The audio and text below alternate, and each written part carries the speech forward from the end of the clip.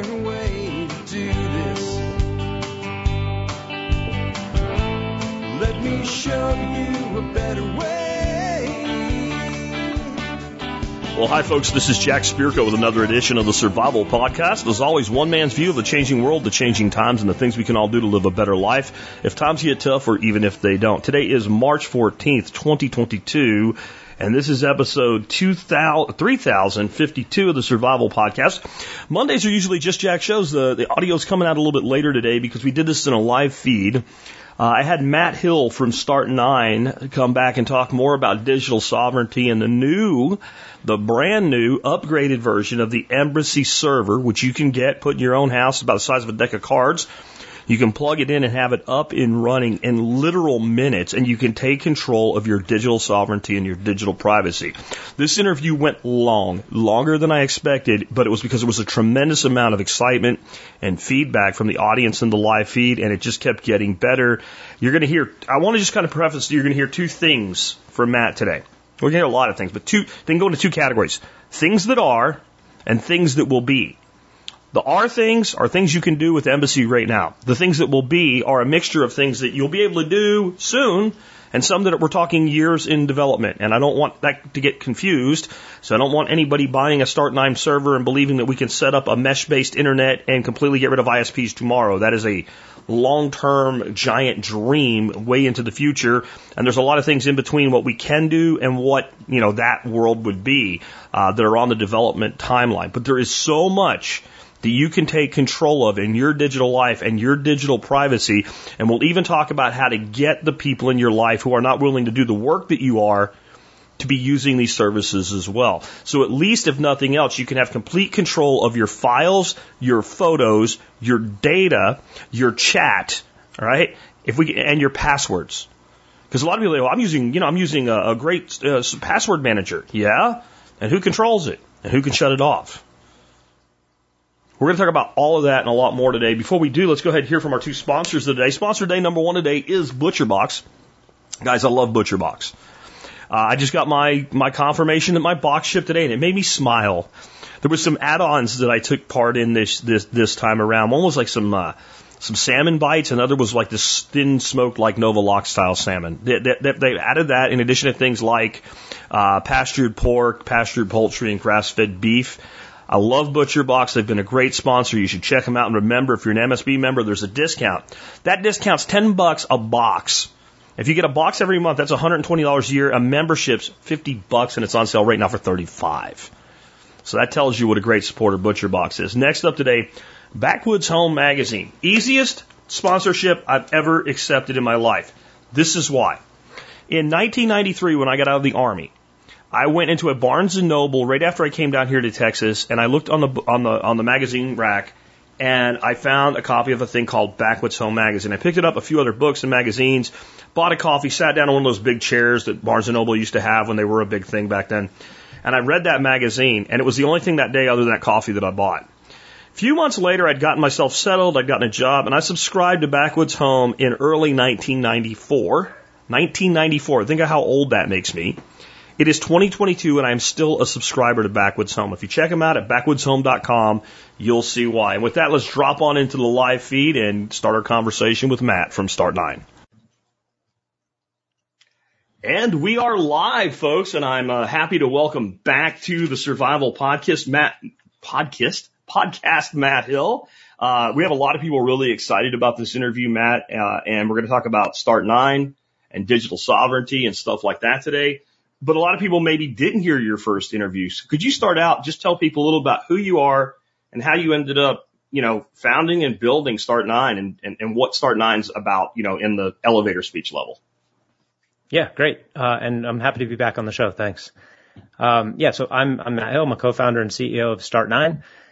We make Embassy OS, which is an operating system to facilitate running a personal server. So Embassy OS allows a non-technical individual, and we can talk about that because it's relative. There's still some technical acumen required, but far lower than has ever been required before, for an individual to run and operate a personal server. This is discovering, downloading, installing, configuring and running any variety of self-hosted open source services that are currently supported by the platform. These range from private peer-to-peer self-hosted messaging, password management, Bitcoin nodes, Lightning nodes, Mastodon, so social media things, message sharing, you name it. So it's pretty powerful. It's going to grow in power as we move forward and more services are added to the system. But ultimately, our goal is to eliminate the need for trusted third parties in the human-computer relationship. We aim to create what we call sovereign computing. That is, computing as you know it today, cloud and all, but without the involvement, not just without the trust, but without the involvement of trusted third parties. You and your computer are able to interact with others and their computers on a decentralized distributed network. This is not a blockchain project with its own coin, et cetera, et cetera. This is just basic computing and leveraging the fiber optic cables, TCP IP and Tor, in a very heavy way, such that we can do normal things like messaging and data storage and financial transactions without the involvement of trusted third parties. Yeah, and let's talk about kind of the problems with third parties. And I think a lot of times we're referred to as trusted third parties, and we probably start out with the fact that they're not trustworthy. Right. But most people, for instance, when you talk about cloud computing, they think that's something that only big tech firms do for web services or whatever. But they're probably using cloud computing every day, right? If they're using Gmail, that's cloud computing. Correct. Right? If you're using I can't even remember what it's called because I don't use it, but the file storage thing for Google, right? Drive or Dropbox or Dropbox. Google Drive. Like that is cloud computing. And people are thinking, well, I'm just storing my photos there or whatever. And if you're using, right now we're using cloud computing service to stream, and we're going on to platforms like YouTube and Stitch that are cloud computing, and they serve a purpose. But this is public information. I want this broadcast to the world. I don't really care. I still have a risk that they'll take my channel down someday. But when it comes to things like email or my messages to my wife or storing files, can you talk about kind of what the problem is with allowing these other entities to have this much control and what control they actually have? Yeah, and it's a good clarification that you made there, too, about cloud computing, that this is not like some esoteric term that big tech uses. This is personal computing. Personal computing has become cloud computing. All right, almost everything that you do on your cell phone or your laptop or your desktop is in the category of cloud computing. Okay, any single time you send a text message or you share a file with a friend and family, or you access your own pictures from multiple devices, that is cloud computing. Cloud computing simply means that the device you are using, whether it's your phone, laptop, or desktop, or tablet, is a remote control. Is effectively a remote control with a screen that is operating a computer, a server, somewhere else, somebody else's computer that you are borrowing time and space on, or paying for it, renting it, right?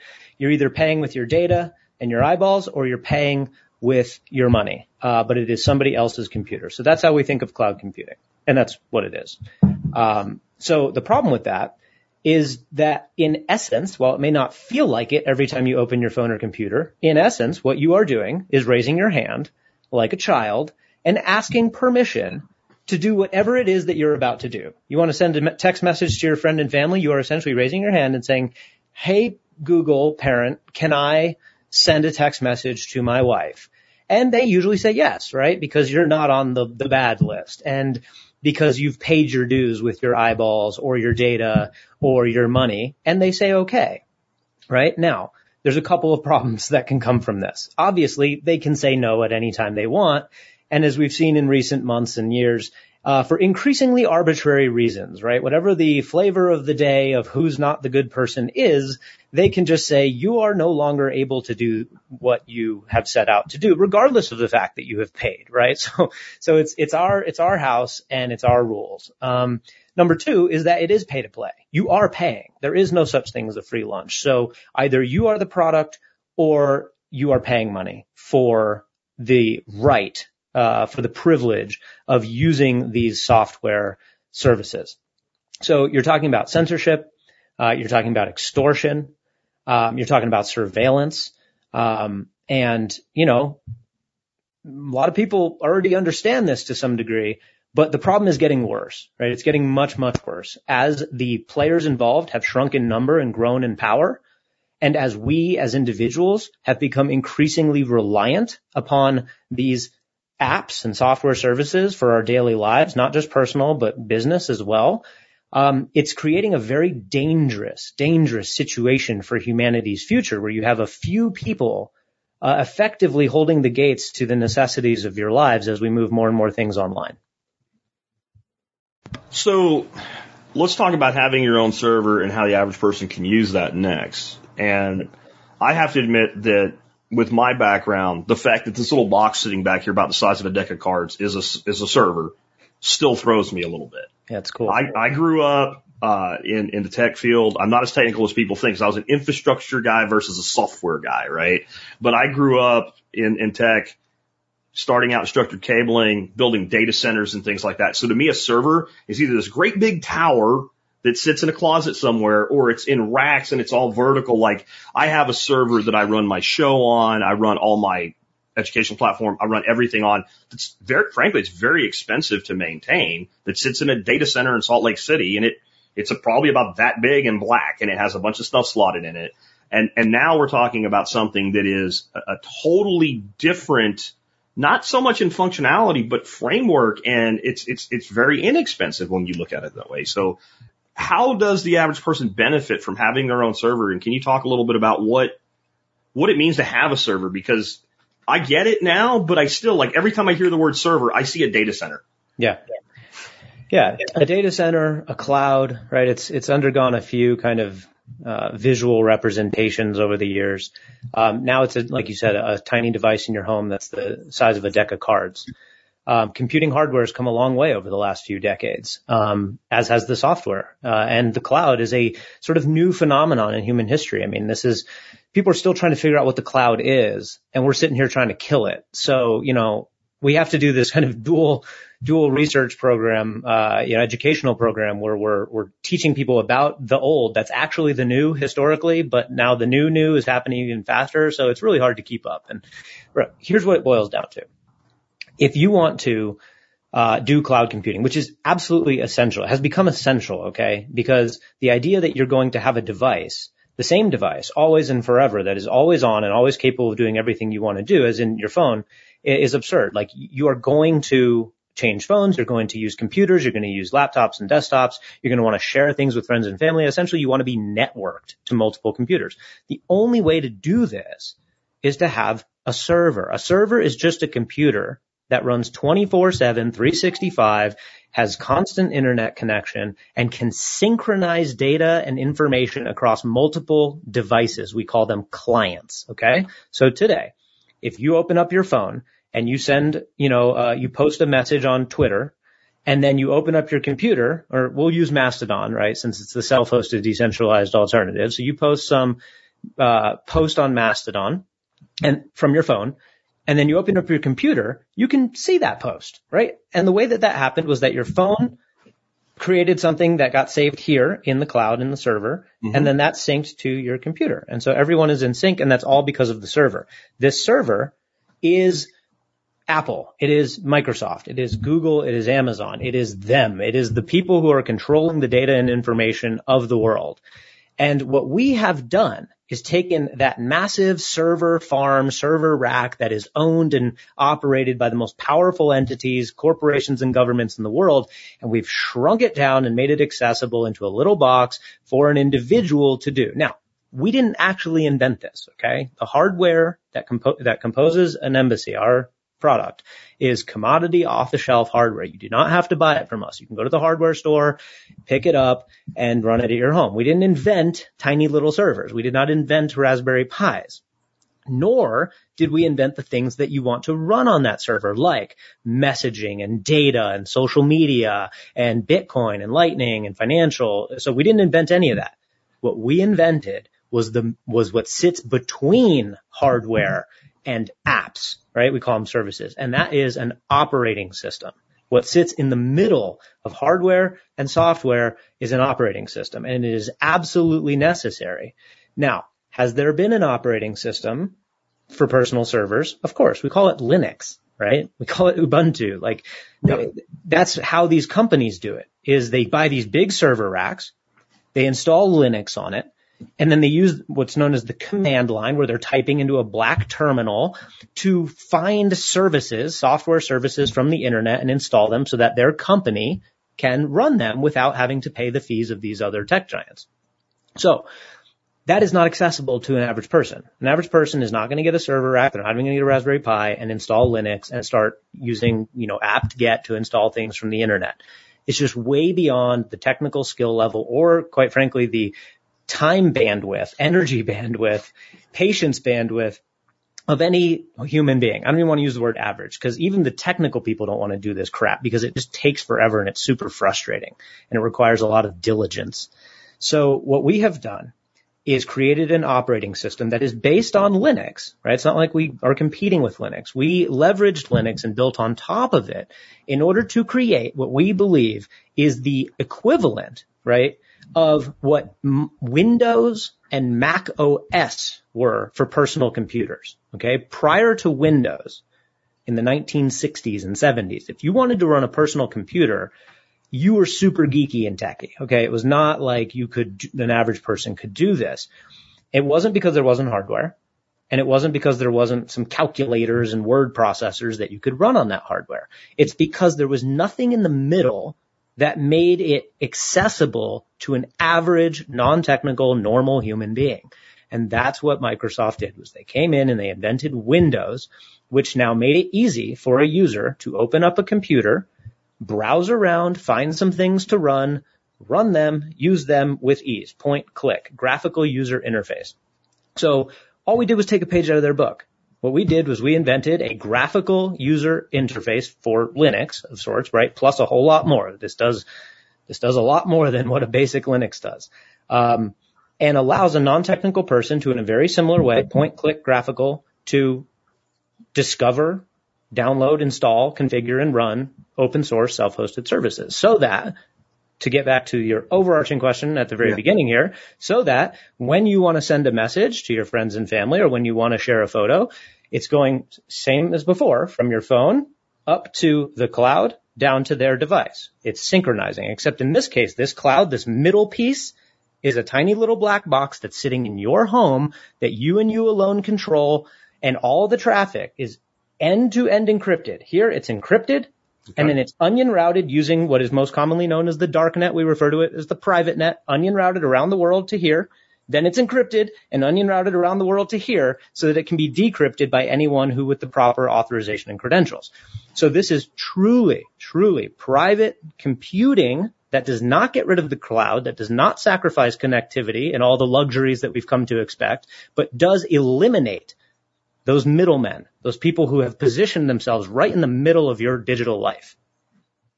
So, this definitely bypasses a lot of stuff. This little box, you plug it in, you install an app, you follow some instructions, and boom, it's installed and it's working. And then you want to install something that you guys have ready for it, like, let's say, Sphinx Chat. Boom, in it goes, you've got it. Yep. But that still requires some individual effort and some individualized knowledge. It's a little bit above, hey, here's my texting app on my iPhone. Correct. I don't mind doing that. But if I'm trying to pull my family and my friends into it, can I then make it almost as seamless, or as seamless for them as using these other apps? Does everybody using it have to have that extra knowledge, or can it be as simple as, hey, install this app and then I approve them or something? Like, how does that work so that my wife, who will never sit through a podcast interview like this, will never touch any piece of electronics in my office because she's afraid to. Yep. But I want her to be able to use it on her phone. Yep. You're talking about what we call Uncle Jim. Yes. Right? How can I make it work for Uncle Jim? Yeah, you definitely can. Maybe not for every last thing that the device has to offer, but many things are Uncle Jimable. Okay. Look, we are, in our progression here, we're inventing a new product category. Okay. Personal servers have never been a consumer product. They've been an enterprise product. They've been they've been a tool for the rich, the powerful, and the technical. They have never been a tool for the average individual. So we are inventing new brain space and a new product here. And it ain't easy. What we're doing is very, very difficult. And as such, we're young. We've only been around for 2 years, and it's not there yet, right? It works. We have totally non-technical people using this, but that doesn't mean they had to put in zero effort, right? It took, 25, 30 years, probably 30 years for email to go from pretty much unusable by anyone on the planet to grandma can swipe her finger without thinking twice. That took 30 to 40 years to do. Yeah. We're 2 years into this. So, we appreciate our early adopters and their willingness to put up with some of our infancy, and growing pains here. But, it is leaps and bounds beyond anything that has ever existed. Okay. Comparing what it would take to set up a fresh, device, install Linux, install these services, get them hosted on the local area network, get them hosted on Tor, make sure they're running smoothly, configure them. I mean, you're talking about weeks of work from very technical people. We've taken that down to a day of work from a non-technical person who's really willing to set that day aside. That's a huge, huge improvement. We've lowered the barrier to entry dramatically, and we're going to continue to lower it, but it's going to take time. So let's say the person who's never going to do it, not even the day of work. We're talking about grandma swipe, okay? She's never going to do it any other way. You can help that person significantly if you're one of the ones who will sit down for a couple of days and really figure it out, because they don't even need their own box, okay? You can set up your embassy, install something like, let's say, File Browser. File Browser is the equivalent of Dropbox, of Google Drive, of OneDrive. It's literally just a cloud file storage system that you can upload and download files, media files, text files, whatever you want, and access them from multiple devices, download them onto different devices, and you can give multiple users access to this, right? So in your settings, you can enable additional accounts. You then give out your URL, your personal private website, where this service is running on the darknet, to your wife. So she opens up her computer, goes to this website, clicks create account, creates a username and a password just like she would for Dropbox, and logs in. So now she's logging in to your website hosted on your server. You're the new Dropbox in this model, right? You are a tiny little Dropbox for the people in your life. And they're trusting you because now you have the power of Dropbox over those people. You can cut them off. You could delete their files, right? You can't necessarily view everything. It depends on the settings that you create, because things, some of these services do utilize encryption such that, accounts on your server are not even visible to you, but you can destroy them. As the server administrator, you always have the ability to nuke things. I could unplug the box. You can censor. You can want to go nuclear, you can right? stick a hammer to the box, and there goes their stuff. Well, assuming you haven't made backups. Yeah. Because they could make backups as well. But still, so it is very possible for you to, once you have it set up, to just give people URLs and say, hey, create an account. And instead of using Dropbox, you use me. It's free. You are trusting me to an extent, not to censor you, not to destroy your stuff. But there's no more Dropbox involved in your life. So with the storage then, where is that file stored? Is that a hard drive that I have attached to my embassy? Exactly. Okay.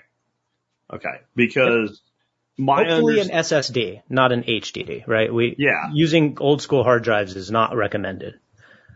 Yeah, and that's something I didn't know when I didn't order the hard drive from you guys. Oh, sure. You said any hard drive, and I have like an 8 terabyte hard drive sitting here in a box I never opened, and I'm like, I'll use that. And then you're like, technically it should work. Yeah. It's just going to be slower. They tend to fail. We don't recommend them primarily for Bitcoin and Lightning usage because those things are that's what you said back channel. Heavy read write, and if they go down, you can actually lose funds on your Lightning node. Okay. If your hard drive fails and you are running a Lightning node, it is possible for you to lose funds. Okay. That's a case for backup power. Yeah. We've thought a lot about it. We have people who run embassies that utilize backup power. Yeah. Power packs. Yeah. And so it's possible. It depends on how much you're staking in your Lightning node. If you're doing it more for fun, but if you're like a mega node, right, then you got some significant skin in the game, right? Correct. If you are an everyday spender and you have, $100 worth of Bitcoin on your Lightning node, and the worst case scenario, should your hard drive explode, is that you lose $100, it's not the end of the world, but a lot of people are power users of Lightning. They actually run Lightning routing nodes in an attempt to make money, to actually participate in the Bitcoin Lightning network and make money. And for them, it's like, you got to use an NVMe. You got to make, very diligent about backups. It's a part-time job. Gotcha. So, okay, that makes a lot more sense to me now. What services are most important, though, to run on something like an Embassy server, in your opinion? Like, where should people start? I think actually, like, part of what made me have some complications with this, I jumped right into, I want to run a Lightning node, right? Just because it sounded cool. Like, I actually think there's some things that Start9 does that's probably more useful to the average individual, to start with, to get a feel for it and actually to start using in practical life. Like, the file storage is great. And I think one of the things you didn't say, but it should be inferred, but we'll say it to make sure, like, the beauty of that is I have my files on my server, right? Or actually on a hard drive attached to my server. Correct. And I'm in Timbuktu and I got an internet connection. I have access to my files. Yeah. Period. End of story. And it's encrypted access, and I can access that file from anywhere in the world. And I know that the only place that that's visible is on my device on the other end of it, right? Like, that's a huge thing. Are there other things? I think last time we talked about Sphinx Chat. That's something I'd actually like to get my family and close circuit of friends using. That's why I asked the Uncle Fred, or whatever you call that question, Uncle Joe question. Jim, Uncle Jim, right? Uncle Jim, whoever he is. All right. So let me comment on each of those in turn. So the file browser one is absolutely correct, right? You can, and what's cool about file browser, and I think this is important for people to understand, and every service, by the way, is that when you are home, when you are physically near your embassy, connected to the same Wi-Fi network, the same local area network, you can connect to your file browser website over the LAN. So you don't even need the internet on. So if you're home, you could literally unplug your modem. All you need is your router running.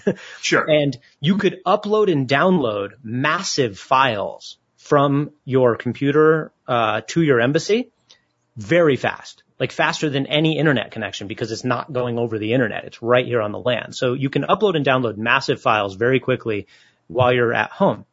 Then when you are on the go, you can access your embassy and all of its files and everything running on it, utilizing its Tor URL. So at home, you utilize its LAN URL. On the go, you utilize the Tor URL.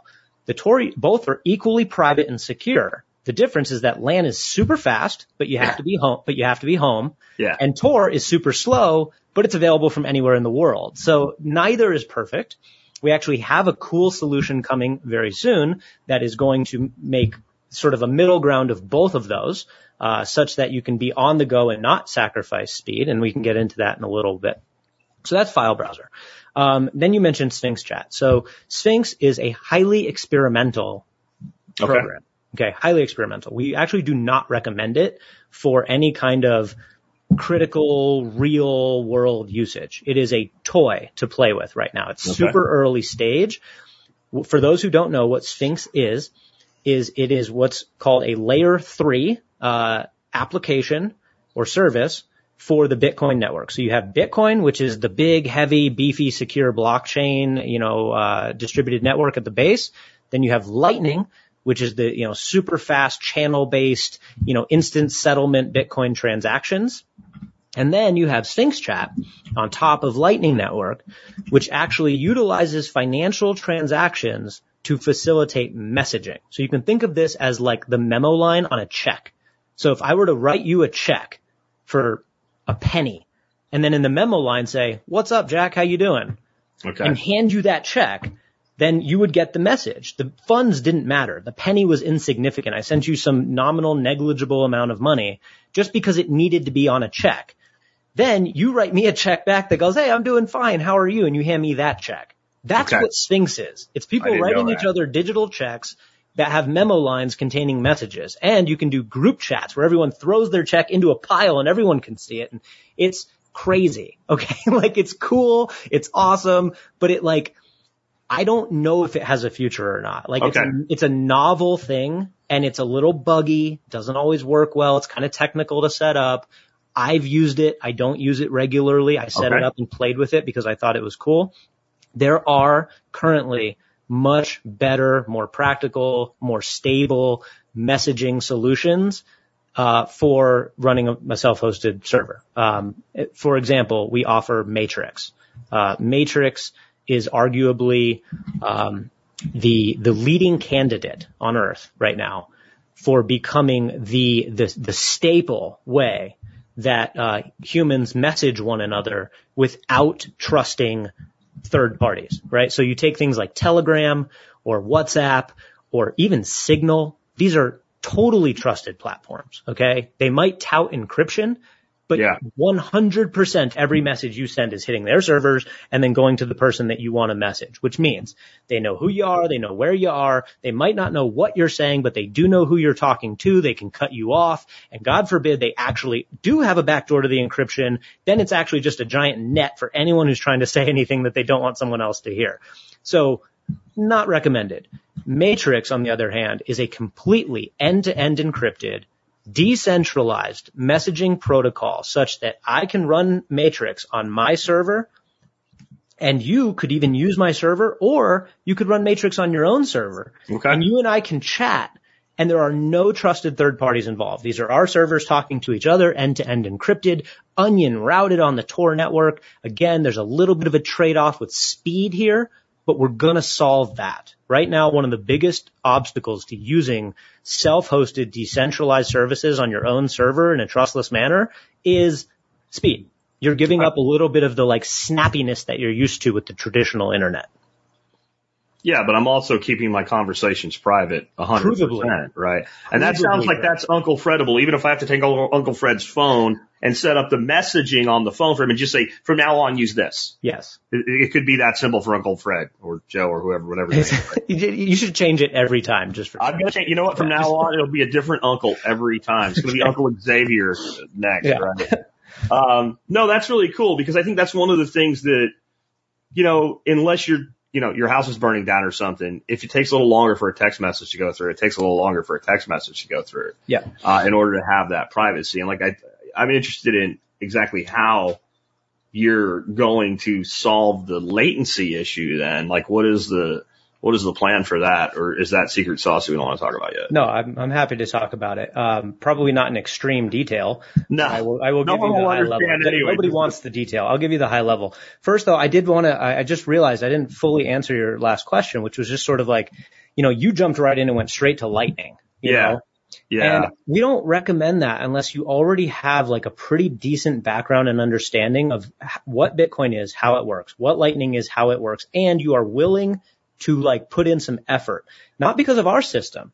The effort is not actually on the Embassy OS, getting them installed and running them side of things. It's using them after you've done that, right? Because it's hard enough to get somebody to just download a Lightning app and do funds even without running their own server. Then you add your own server to the mix and it's it's even more complicated. So it is it's a phase 2 thing, right? If you just want to get started with self-hosting and just feel the power of kicking people out of your digital life and having that feeling of sovereignty, you get started with something like Bitwarden, right? Bitwarden is awesome. Self-hosted password manager. My wife runs an embassy. It is the only service that she uses. And It's worth it.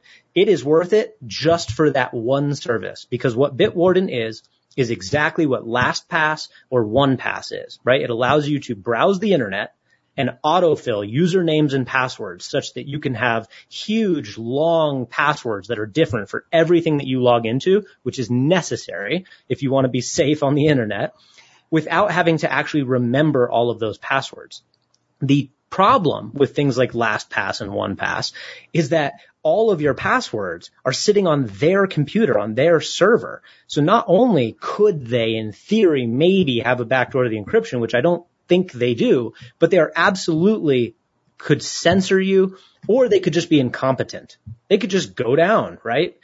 Oh, LastPass server's down, so you can't log into any of your websites. It feels good to take that control back under your own wing. So Bitwarden is one of them. It's actually been renamed to Vault Warden in the new 030 paradigm. It's a different code base. It's a Rust code base of Bitwarden, and it's faster. It's more performant. So you have Vault Warden. You have File Browser, which I mentioned before, which is just Dropbox, upload files, download files. And then we also have PhotoView. PhotoView is a service that sits on top of File Browser that basically is Google Photos, right? So any photo or video or any media file that you upload to file browser, right? Not PhotoView, to file browser. So you upload a file to your personal cloud storage. PhotoView will automatically look for media files contained in your file browser and then categorize them. It does facial recognition. It allows you to create different albums, and then you can share those albums with external people, friends, family, or the world at large. And so PhotoView is basically a way of rapidly indexing media files that are stored in your file browser server so that they can be consumed more easily and by more people without, giving them access to your file system. So it's really cool. Those are the couple right out of the gate that I would just say, just install them and run them, because they will feel exactly like the way you normally use the internet, except it's your internet. It's your private network. Well, and you can run Bitwarden without a Start9 server, but I guess then somebody else is in control of things, right? Like, that's because Bitwarden. If you're using Brave, you can just install Bitwarden and start using it. Yep. But it's communicating with some server somewhere to store the data, because it's not stored on your drive or your device. Or even if, I guess maybe it is, because a long time ago I used to use RoboForm for everything, right? So it was on my device, because if I'm not connected to the internet, I can still see it. Cached. Right. Yeah. Right. But the syncing had to go through somebody else. So when I got on a new machine and I installed RoboForm and I wanted to sync, it wasn't my machine talking to my machine. It was talking to some, RoboForm's server. Exactly. So I guess Bitwarden does that, but yet I can run my own copy of it. It's kind of like Linux then, right? Like it can be a cloud service, or I can run it myself. And that is how a lot of these open source software organizations have paid the bills in the past, right? They write software that is open source and self-hostable, but they know that nobody is going to do it, okay? Because nobody is going to, again, install Linux on a Raspberry Pi, download Vault Warden, configure it, install it, and host it on Tor. Nobody's going to do it. What are people going to do? They're going to install the Bitwarden browser extension and log into the Bitwarden mothership servers. That is how Bitwarden makes their money, is that they wrote open source self-hostable software knowing that nobody would self-host it, and then they charge for hosting. And that's fine. I'm not criticizing them at all. That is literally how they pay the bills and then continue to make this wonderful software. Yeah. Unfortunately, we are now coming in and making it super, super easy for people to self-host their software, right? And this is a win for them in a way, because it's promotion of their software. Now more people can use it, but it's also potentially at scale kind of taking away from their ability to make money on hosting fees. So it'll be interesting to see how this plays out, because right now we're kind of everybody's friend, but if we get popular enough, we're actually going to be eating people's lunch. Yeah, breaking the open source, world, man. No, we're gonna give back, right? We also, we're open source project. We are going to contribute to the open source ecosystem in a very meaningful way, including direct funding. If we get big enough where we're eating the lunch of open source projects, we'll just give them our lunch. You're going to push it back. That's cool. Yeah, of course we will. Cool. We want them to keep building this software. I just don't want people entrusting their data to them. Neither do they, by the way. The only reason they do the hosting thing is because they have to pay the bills. They would prefer that people self-hosted and they had a different form of revenue. Well, and I see massive opportunity here for small entrepreneurs eventually too. So I look at this and I go, this is doing for personal computing and self-hosting what WordPress did for blogging. So WordPress gives away their blogging platform. Anybody can install it anywhere that they want to. WordPress makes money through consultation, through dev and design, commercial products, things like that. But there's also literally millions of people who have made some money somewhere along the way designing plugins for WordPress and either monetizing them directly or indirectly. I'm building a website right now for an online course in aquaculture, and I'm using a WordPress plugin that is literally the best thing I could find. I'm going to pay $160 a year for it. Yeah. Right. Yeah. Now that company is actually huge. The University of Florida uses their platform. Mm-hmm. Right. So, I mean, when you look at it that way, I see long term, there's probably going to be ways that Start9 doesn't do that, since it uses open source software, somebody could actually dev a thing that does the thing you're looking to do or makes the other thing better or what have you. Yeah, exactly. And we have no idea. Well, I shouldn't say that. We don't know exactly how this is going to play out. Okay. Like we are a highly disruptive idea. And we're doing it. We're not just an idea. We're making rapid progress.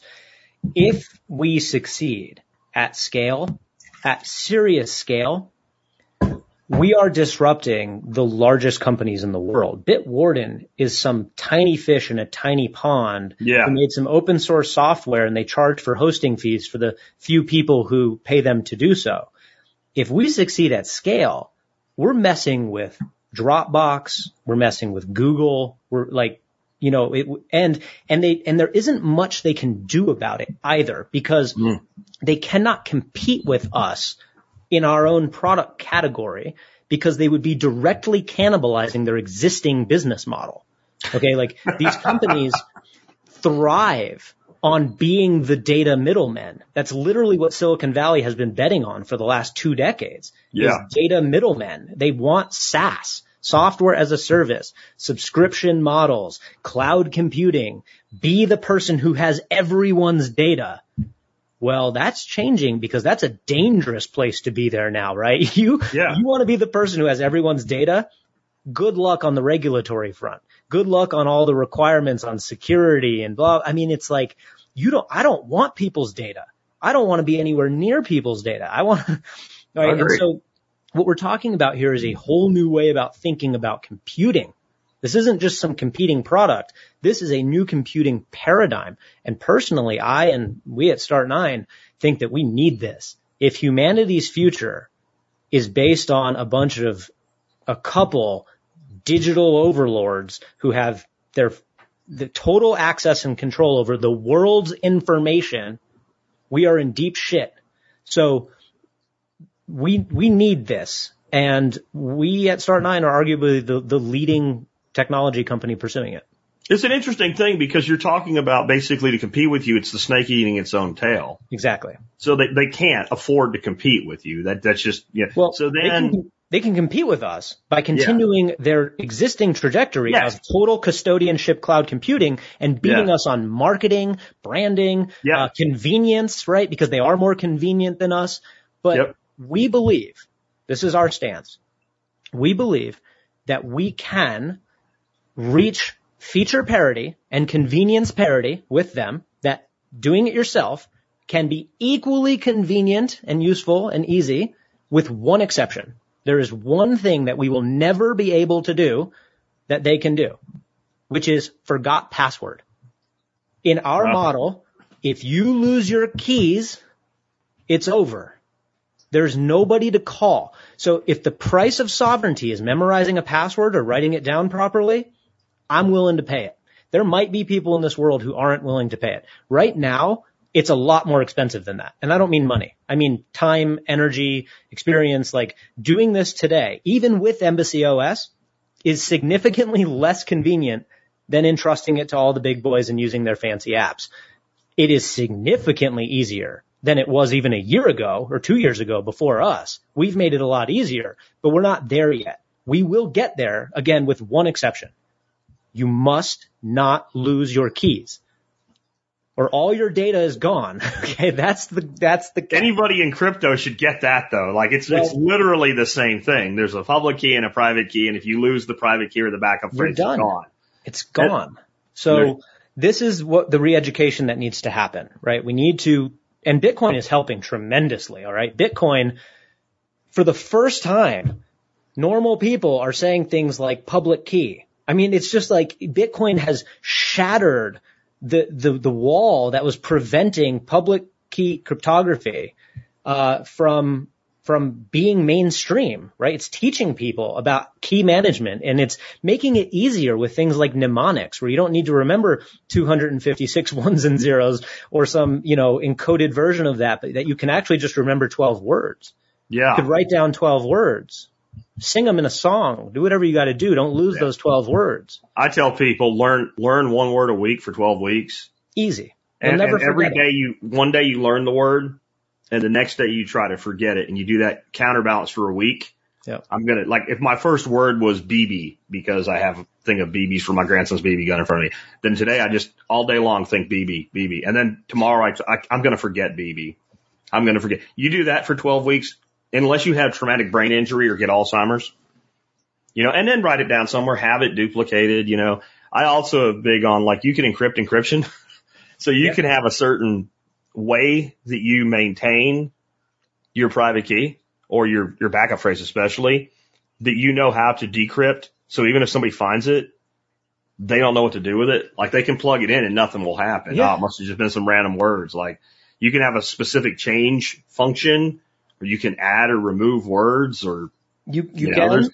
That comes with risk. Yeah. Each new layer you put on top of your own security is a layer that can go bad. Yeah, I agree. So I agree. Keep it simple and, adhere to best practices as they are well defined throughout the Bitcoin ecosystem. It's not hard to find. There's plenty of resources. Don't try to get fancy unless if you're going to get fancy, be damn sure you know what you're doing. Yeah. And you'll be okay, right? Look, in our model, security is far less of a concern than it is in the current model of computing. All right. Because in our model, it's almost more like your physical life, okay, where you have personal property, you have items in your home, and you don't go about your life worrying about those items getting stolen. Like, most people do not go day to day being like, is somebody going to break into my house and steal my $1,000 whatever? My TV? TSP shot glass, right? Yeah. Like, if they take it, but if they do, it's gone. Yeah, but here's why you don't worry about it. It's not because it's not takeable. It absolutely is. It's because why would they take your stuff? Like, who is going house to house breaking into things? Do robberies happen? Yes. Okay. But the point here is that in order for it to be worth it, like, it's really risky to rob somebody's house. Okay. Like, you are a risky person. You're risking jail. Especially in Texas. It's really risky in Texas. You're risking your life every time you think about stealing somebody's personal physical property. Okay.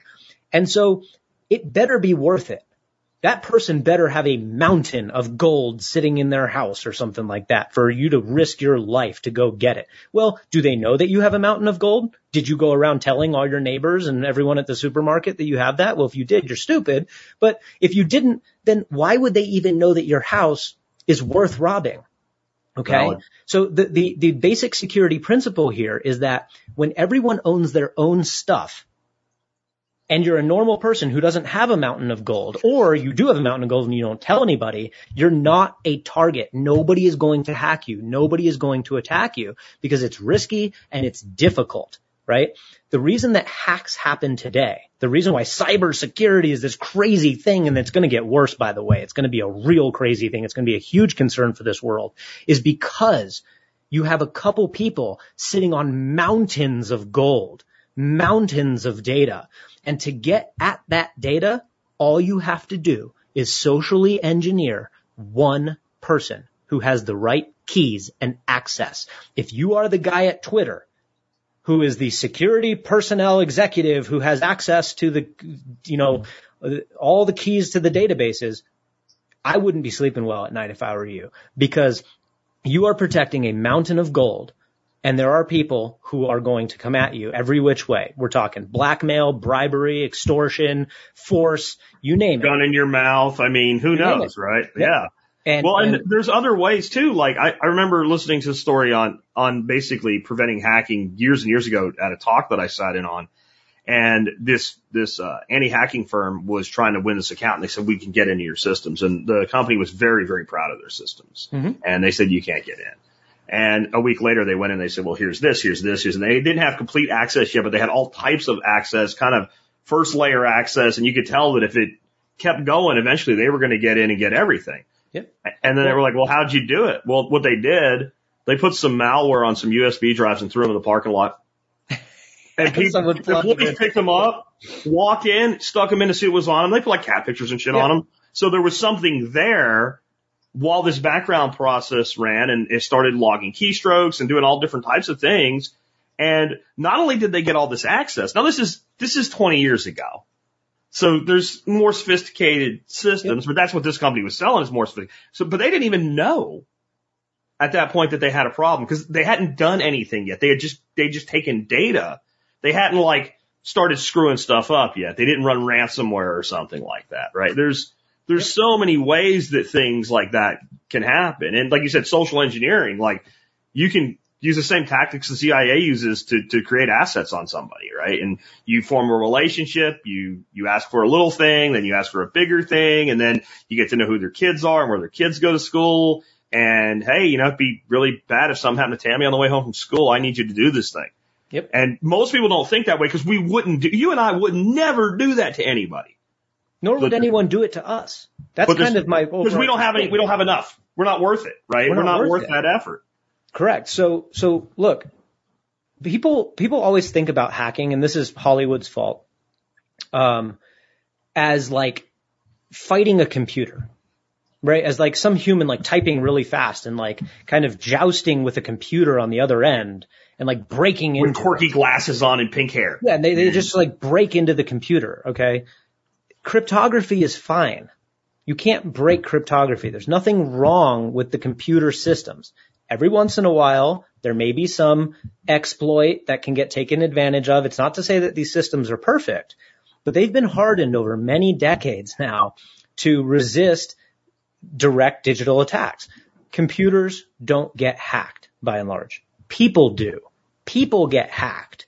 Okay? People give up the access to their computer by clicking the wrong thing, by getting phished, by getting socially engineered, by getting blackmailed, by getting bribed, by getting threatened. This is how hacks happen. And once you realize this, you realize that Twitter can't protect your data any better than you can protect your data, because while they have all the latest in cybersecurity and software systems, at the end of the day, it's just humans. If humans don't have access to these systems, we're also in deep shit. Like humans have to have access. So if humans have access, then you can have the human. And now you have access. Well, and then you're back to like what you were kind of alluding to earlier. If I'm going to expend my resources trying to use social controls or turning somebody or throwing a thumb drive into a parking lot or something, do I want to spend my time and effort to break into Jack Spirko's computer systems, Matt Hill's computer systems, or Facebook, or Twitter, or Apple, or any merchant account provider, or any credit agency? Like, where are you going to? So what we're talking about really, and we haven't used the word, but it's crazy we haven't, and this is the second interview and we're 48 minutes in. Decentralization. Yep.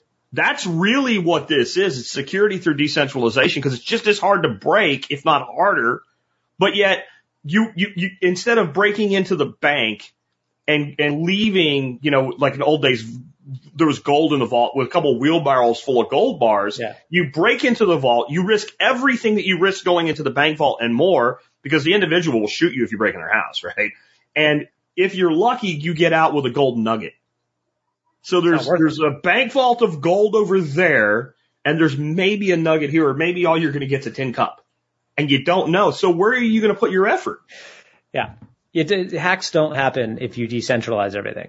Of course, if you're a high-profile individual and you're super wealthy and everyone knows it and you have a ton of Bitcoin, et cetera, yeah, you might be a target. Or people just hate you. I mean, you should invest in some added security. You should invest in some, bodyguards and obfuscate where you live and stuff like that. That's fine. But for the average person, you don't have to worry about it. I wanted to ask you just kind of a different question. I recognize when I hear passion in somebody's voice for a thing. What led you to be so passionate about sovereignty and digital independence? This is like, I interview entrepreneurs all the time, and you can tell when you have an entrepreneur, like, this is a thing. I thought it was marketable. I'm following the rules of business, and they're good people, but like, it's just a business for them. Like, this is clearly a different level for you. You make me think of like Kingsley and Aaron Edwards with what they're doing with Float. Like, you're doing this for a reason. There's a mission orientated posture here. What brought you to that? Thanks. It's a big question. So, I mean, there's obviously a personal aspect for me. This is, I have some character traits and personality traits that have led me to where I am, even from early childhood. I was a staunch, strong-willed, don't make me do things I don't want to do kind of kid. So I've always kind of had this independence, and didn't until later in life realized that that was based in politics and philosophy, right? That there was an actual whole school of thought around this idea that individuals are by nature and should remain free and sovereign and have control over their own lives. And the more I learned about the world, the more I realized that that is not what we had. And, you know, when I was, call it early 20s, and discovered Ron Paul, that was my real kind of initiation into the concepts of libertarianism, you know, individual rights. And that's crazy because I was in my early 20s and I was a well-educated kid. I went to an Ivy League university, and I was like, that's not part of the curriculum. They don't teach you a whole lot about, you know, the underlying philosophy and politics of individualism. And most of us don't discover it until much later. So, you know, once I discovered Ron Paul, I became kind of fanatical. And, you know, during the 2012 campaign, I was like active, and I went down, you know, to his side convention to the RNC down in Florida. There was a hurricane going on. I sort of powered through that to get there. It was like, you know, very, very passionate about just this the libertarianism, individualism, individual rights. And when I saw what they did to him, how they discarded Ron Paul, I came to terms, the terrifying truth of the enormous power that is possessed by the incumbents, that they, through their control over information, can really kind of dictate the course of history. They can, you know, tell you what to think, and people will just think it. And if they don't want you to think something, they just sort of ignore it, like they did with Ron Paul. And so I was very angry, very, very angry that the things that I thought were most beautiful, critical, and important to the whole human experience were being hand-waved by a bunch of shitheads at the top who thought they had the right to rule the rest of us. And so my passion and love for the human individual mixed with my recognition and anger towards those who would have it otherwise, kind of combined into a desire to fight back. And it took me a long time to find out an angle, because there weren't many, right? This is quite the beast, well armored, huge, you know, it's a Goliath. And it wasn't until I discovered Bitcoin that I realized where the weak spot under the armor was, the underbelly of the beast. It was their own making, by the way, right? This giant tower that they built for themselves. Centralization is their weakness. And decentralization is the answer. Now, that's a very broad statement. That doesn't have any real practical meaning, except when you start to zero in on particular verticals and you realize that you actually can find ways to contribute. And for me, as a software engineer, it wasn't too hard to find. I quickly was like, oh, it's in Bitcoin, and then Bitcoin related technologies, meaning anything that can be self-hosted, open source, decentralized. And then I met my partners, Keegan and Aidan McClelland, who were far beyond me on the computer science and engineering side of things, right? I'm just a software application developer. I build apps and websites and stuff like that. They were much lower stack, much more educated, you know, computer science people, top of their game. And we teamed up to take on what we thought was kind of the biggest problem in the digital sphere, and arguably, potentially the biggest problem facing humanity's future, which is the centralization of information infrastructure. Yes, there is physical world considerations here, right? There are military and, you know, roads and like physical things, but more and more, everything runs on computers. More and more, the software is running the world.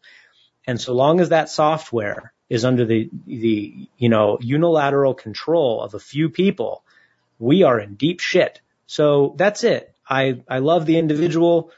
I hate the state.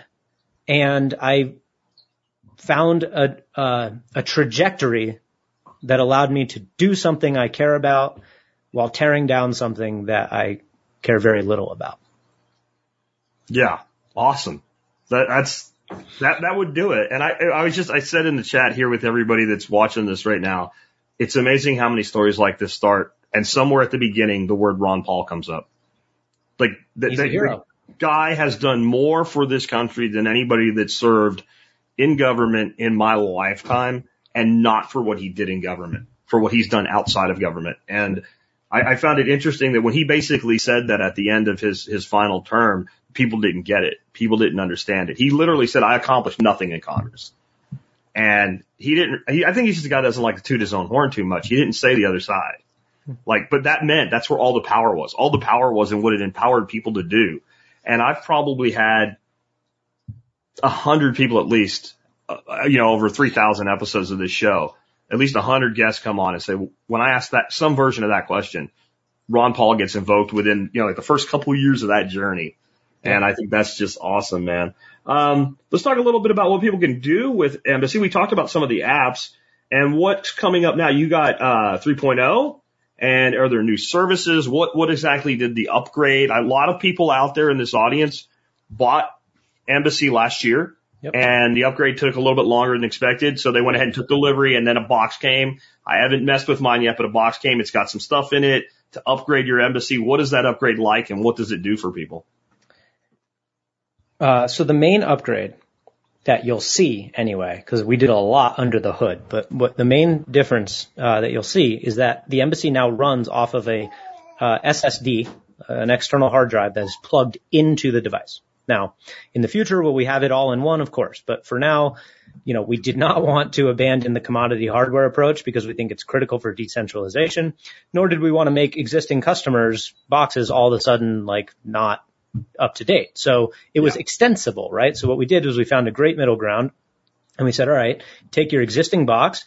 You can either buy the upgrade kit, we called it, from us, or you can go to the hardware store and buy the stuff yourself. It doesn't matter.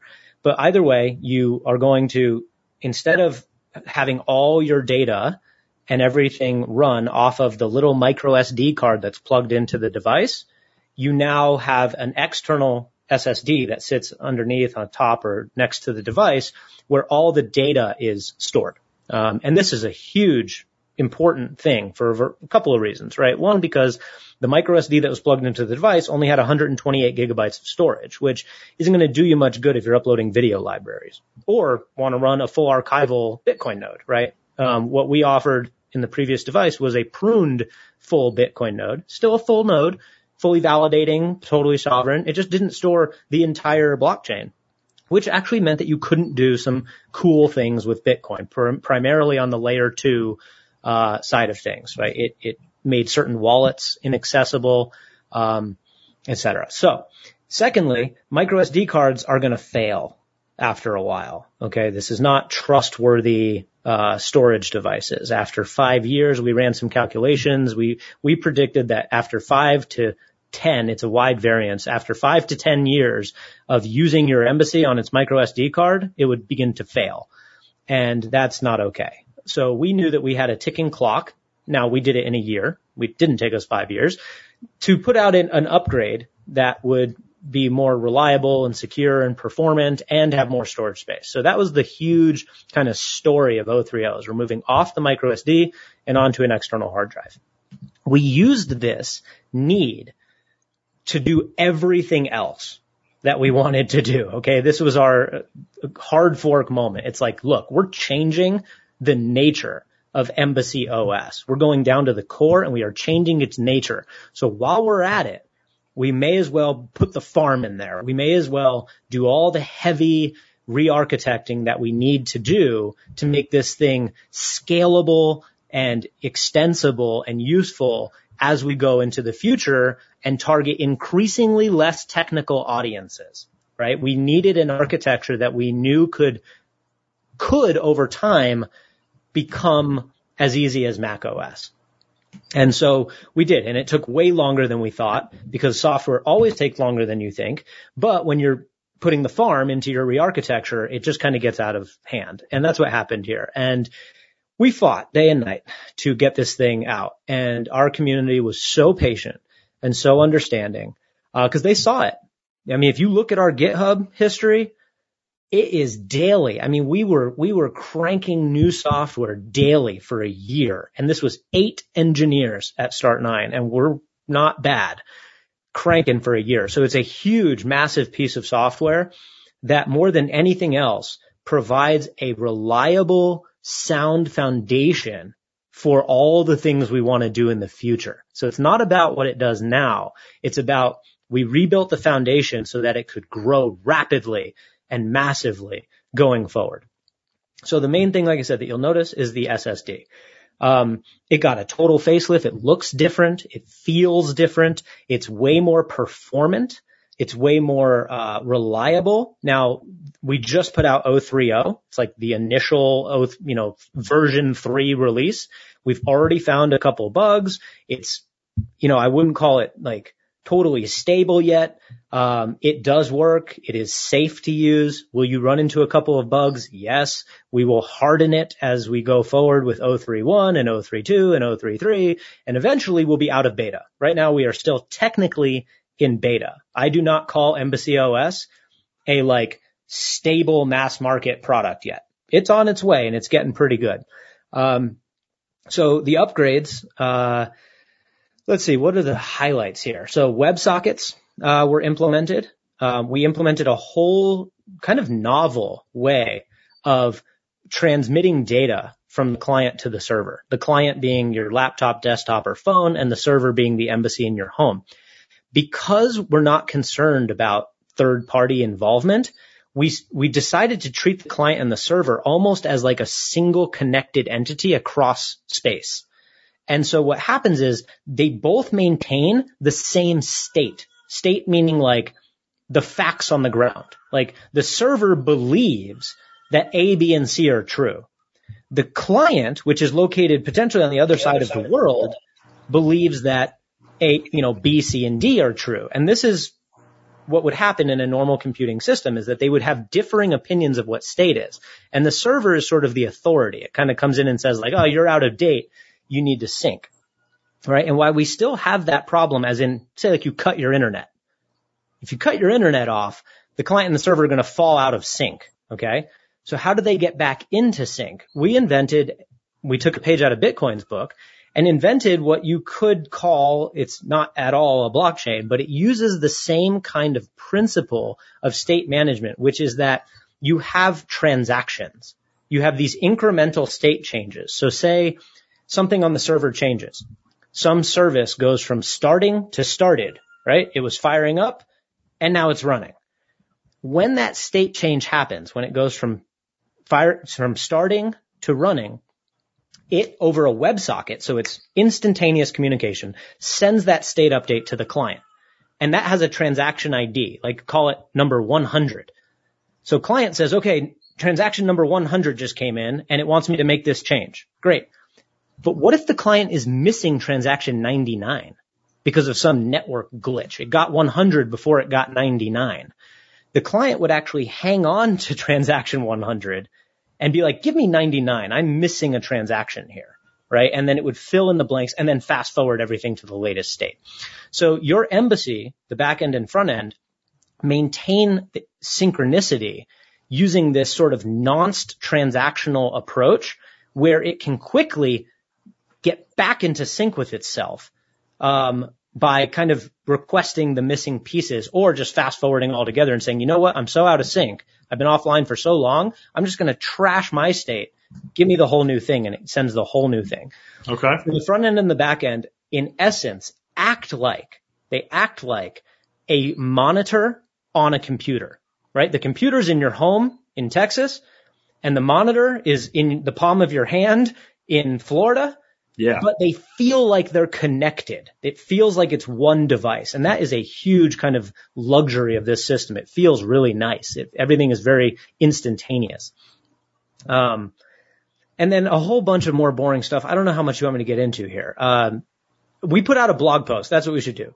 If you're interested in the like gritty details of all the cool stuff that we did here, check out our blog post that we posted on Medium. By the way, we will be moving our blogging infrastructure to some self-hosted stuff that we're setting up soon. Medium was expedient right out of the gate, but we are moving it over. But for now, we put out a tweet about it. You can find it there, and maybe we'll put the link in the notes of this show. Yeah, I'll get it into the notes. Every time I'm over here typing, that's what I'm doing, is adding stuff to go in our notes. Because if I don't, it won't happen. I promise you right now. We've really covered a lot about the technical upgrades to the embassy. Is there anything else that's gone on with Start 9, like, that you want to talk about here toward the end? And I don't know, I don't remember how much legwork I did trying to put you guys together, but you have a pretty interesting testimonial, even though it was brief. I had Adam Curry on a few weeks ago, and he said, and I'm quoting here, and I'm going to use the F word because it was his quote. He goes, "That's one sexy fucking little box." That's pretty high praise from Curry. I thought I sent you an intro. I almost want to put that like on the top of our website. Yeah. Or get a shirt with Adam on it and the Start 9. That's cool. Just looking at it like that. Hey, you know what? Make a shirt with him on screen. He stole my I Monetize Trolls thing. He made a t-shirt with it. So we can make it Adam Curry. That's one sexy fucking little box, thing. But has anything gone on, like, just at the company level that you maybe want to say something about? Well, we've grown since I was last on here. There are 13, official contributors to the company. We have 8 like core full-time in-house. Most of us are geographically, co-located, which is rare in the modern world, especially for the kind of thing that we're building. But, we work together, and that makes us be able to build very, very quickly. There are huge benefits to being, in the same location as your teammates. And then we have 5 people who, work remotely on a contract basis, et cetera. So there's 13 of us working on this now. It's a pretty big team. Everyone's worth their salt. And, there hasn't been some huge changes. We closed out a fundraising round last year that was, fairly minimal by fundraising standards, but allowed us to kind of like take the next step towards scale. We are doing another one. I won't say too much about it, but, we are doing another raise right now. In fact, it is, under the SEC 503B clause, which means we are actually allowed to tell people we're doing it, and anyone is willing to participate. It's pretty much full. I don't want to get anybody's hopes up if they're listening, but, if anyone listening here wants to participate in this, and be a shareholder of Start 9, it's not like a note. It's not some promise for future. We're actually selling stock.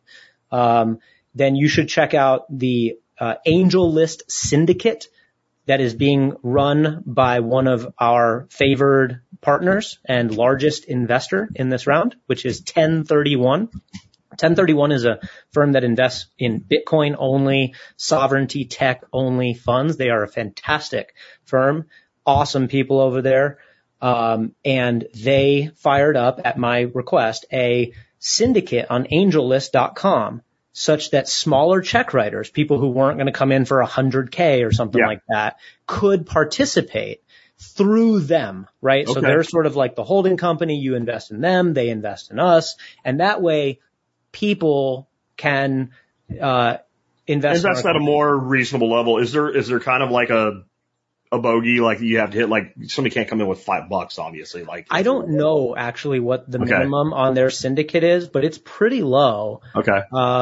It's accessible. Now, unfortunately, because of the anachronistic bullshit SEC, you cannot invest in us if you are not what they call an accredited investor. You must be an accredited investor. Now, there are a few ways to obtain that status. One is net worth, one is income thresholds, and another more recent one is actually a test. Like you can literally go online and take like a course and then pass a test and be an accredited investor. Because you know what you're doing, basically, is what they're saying. Well, that's their smokescreen. If we're protecting you. We're the SEC protecting you from making bad investments. But see, I like that, right? Because I think an accredited investor is a $2 million net worth. You could be an idiot and have $2 million. Correct. Right? It doesn't mean you understand risk. You could have won the lottery last week and you have $4 million and all of a sudden you're an accredited investor and you can piss all your money away. You can be a guy that's been busting your ass your whole life. You have a $500,000 saved up. Yeah. You know what you're doing, but you can't invest $4,000 or a couple $1,000 in a company and say, hey, this is risk capital. Yep. So I don't like them at all, but I have to say I like that option. I think that's good for small companies that are trying to do fundraising. It was a good step in the right direction. Yeah. Cool. Hopefully they trash the accredited investor crap. I was this many years old when I learned that. Wow, I was today's old when I realized the way to do an accredited investor status. Yeah. So anyway, I thought it was important that Yeah. people who were smaller check writers and could get through the SEC bullshit, right, in whatever way they see fit, could participate in our round because, you know, this is a product for individuals. And if individuals see value in what we're doing, then why shouldn't they get a piece of it? So if you want to own some stock, there's probably some space left. You'd have to check with 1031. I'm not directly involved in that raise. So that's how raises work. There's a certain amount you're selling, and when they're gone, they're gone. That's kind of the point. Cool. So what do you think your future holds? I mean, we kind of already hit on that, but I always like to throw that out toward the end. You know, what's some of the plans? I love the future question because here's the thing. I'm so enamored by it that talking about it and thinking about it on a daily basis is not effective. Like we are a very focused company on like the next step. Okay, your coaches say this all the time in football. We're focused on the next game. We're focused on the next version of Embassy OS. But you have to know where you're going. Okay, but it's important to not focus on where you're going because then it detracts from your ability to get there. It detracts from your ability to win the next battle. Well, here's where we're going. Okay. Cause I do love talking about it every once in a while. Once you have this thing called sovereign computing, right? A decentralized computing infrastructure, for planet Earth. And here's the thing. It's super valuable. Your embassy, for instance, even before that happens, right? You today get personal selfish value out of owning an embassy. Not you, Jack Spargo, because I know you haven't used it much yet. We'll get you there. But if you are using it and running it like I am, I get personal selfish benefit out of it. And I don't care if anyone else on earth is using an embassy. There's no network effect consideration here. It's not like social media where it's like, I only want to be where everyone is, but nobody's there, so I'm not going to go. So then it never takes off. This is like, you can use it yourself.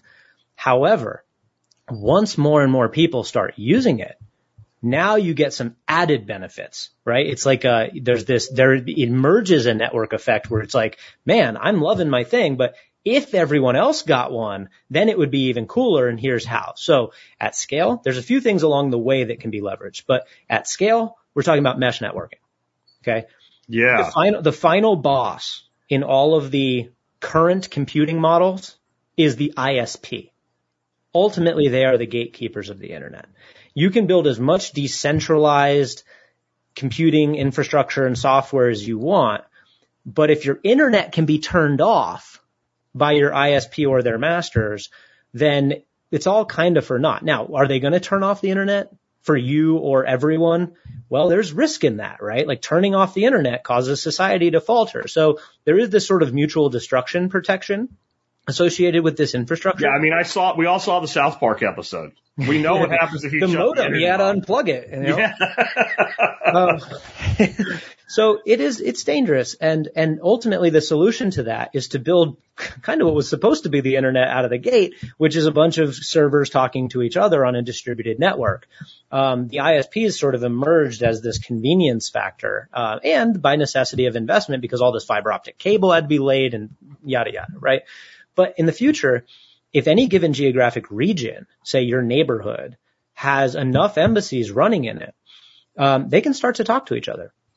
You can start to rent bandwidth from one of them. So one person gets an internet connection with their ISP and they don't use it all day, every day. And they have a, gigabit, internet connection and they don't use hardly a fraction of it. Well, you can just, instead of getting your own internet bill, just pay your neighbor sats, Bitcoin over the Lightning Network and rent bandwidth on them on a as pay as you go basis, end up with an internet bill that amounts to $10 a month instead of $100 and get all the usage that you need. Now, that's only a step in that direction. At scale, if the neighborhood next to you also has a bunch of embassies and the state next to them has a bunch of embassies and you put a couple towers up, now nobody's renting bandwidth from the ISPs at all. Now you just actually have a decentralized distributed internet that is running off of a bunch of self-hosted sovereign servers. That is just a beautiful vision that is going to take many, many years to come true, but we actually have a viable strategy here, because a lot of people that have talked about building a decentralized internet are almost always referring to software. They're almost always talking about some piece of software that if you install on your computer, then you're now on a distributed. You're not, though. You're still running on centralized infrastructure. Yeah. If you want a truly decentralized internet, which I think is necessary for humanity's future, you've got to go all the way to hardware. You've got to put a device in every home, every apartment complex. Everyone has to have a server. And there's a lot of people that listen to me say that and just go, never going to happen. Never going to happen.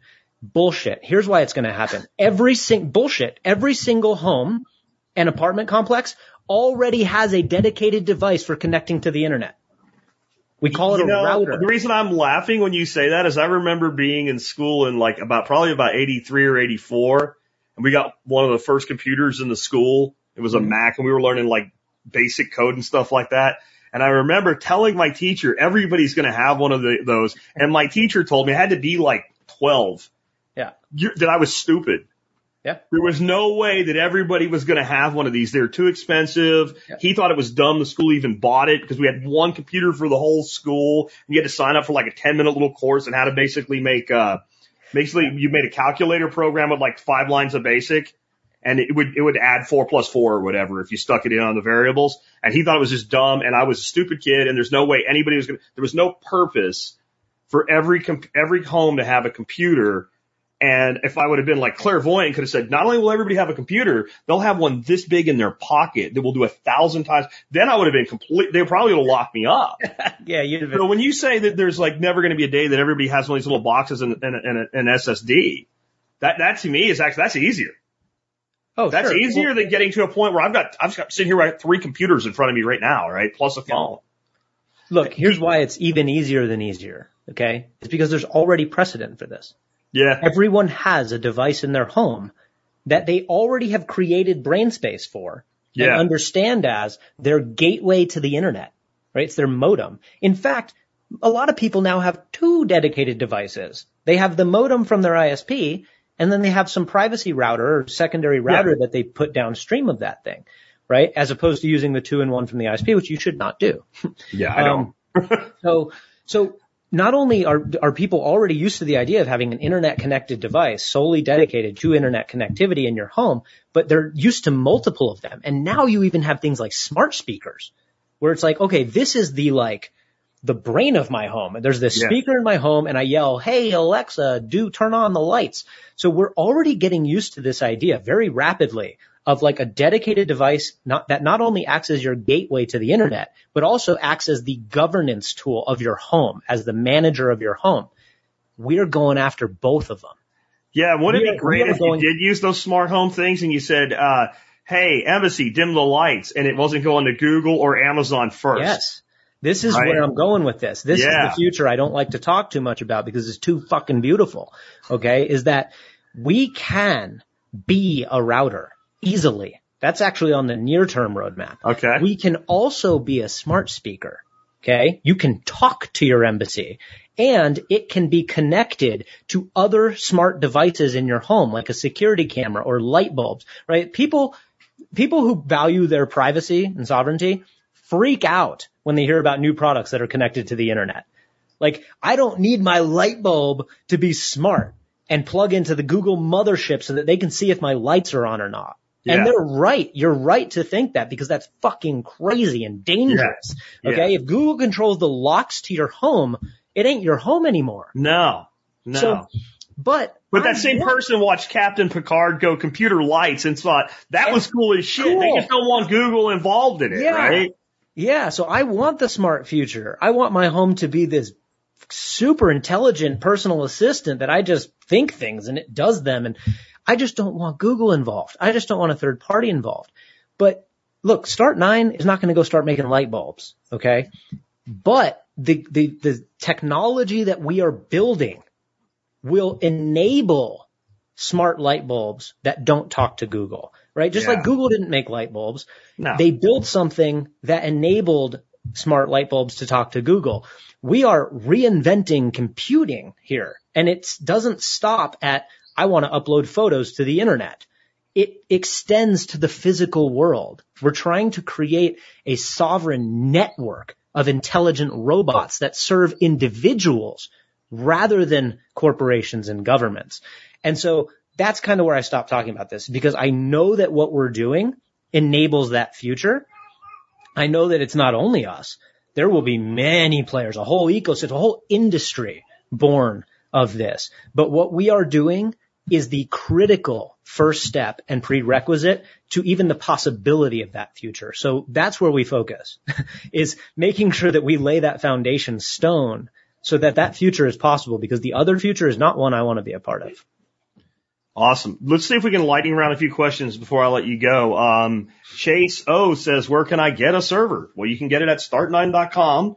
Yep. But I'm going to say this, if you're tuning in and you're not a member of my MSB and you don't go join the MSB for the discount first, you hate money.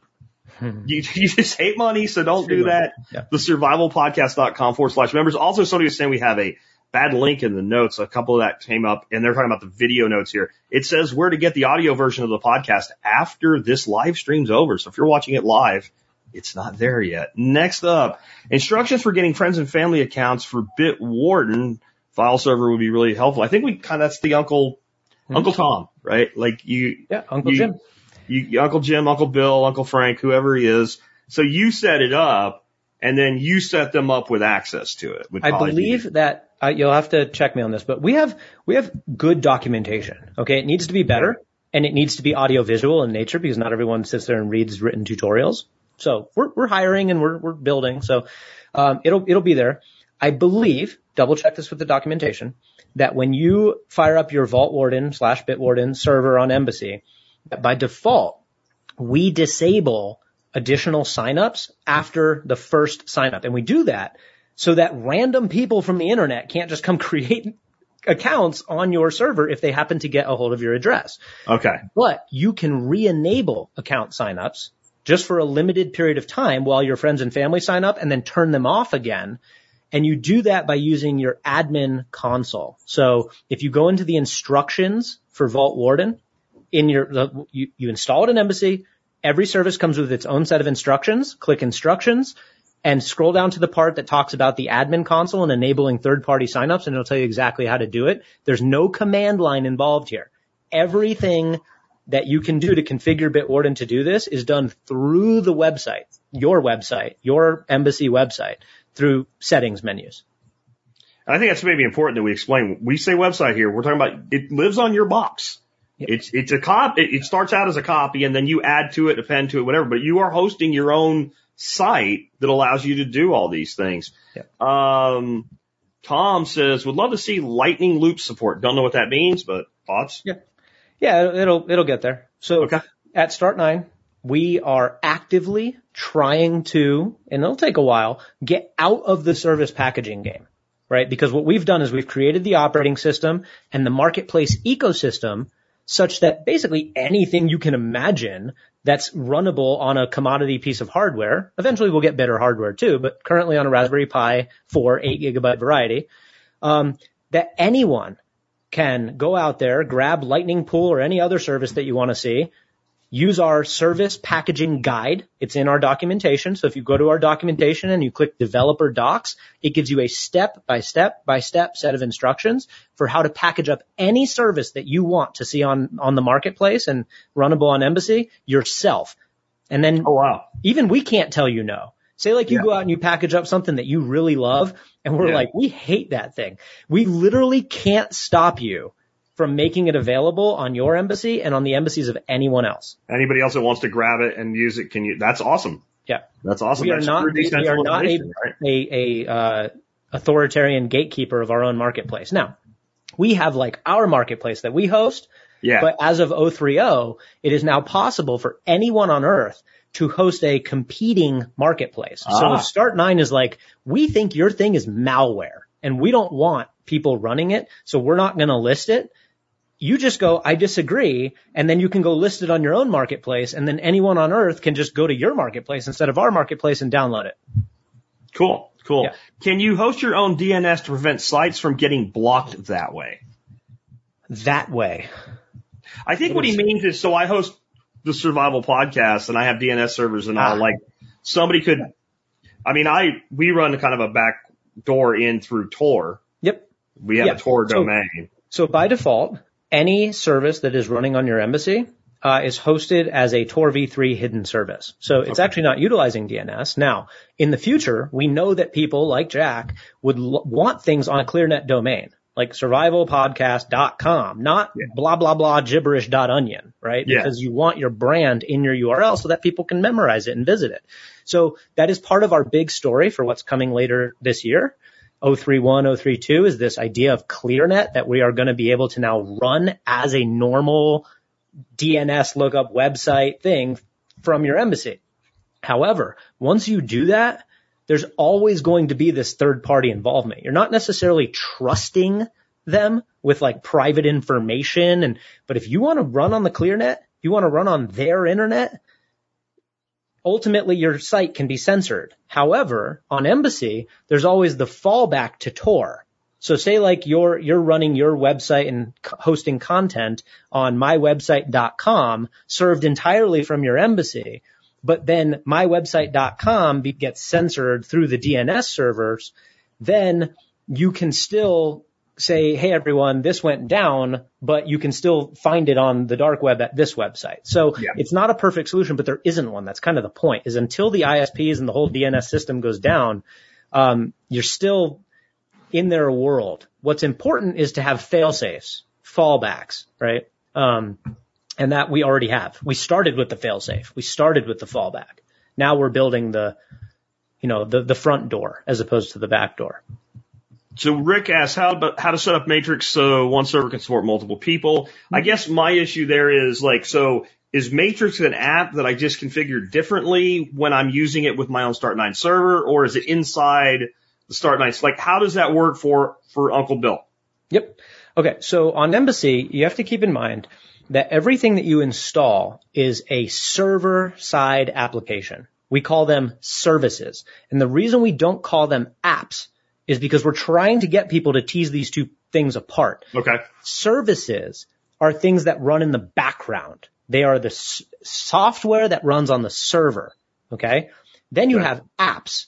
These things are what run on the client devices, on your phone, on your computer.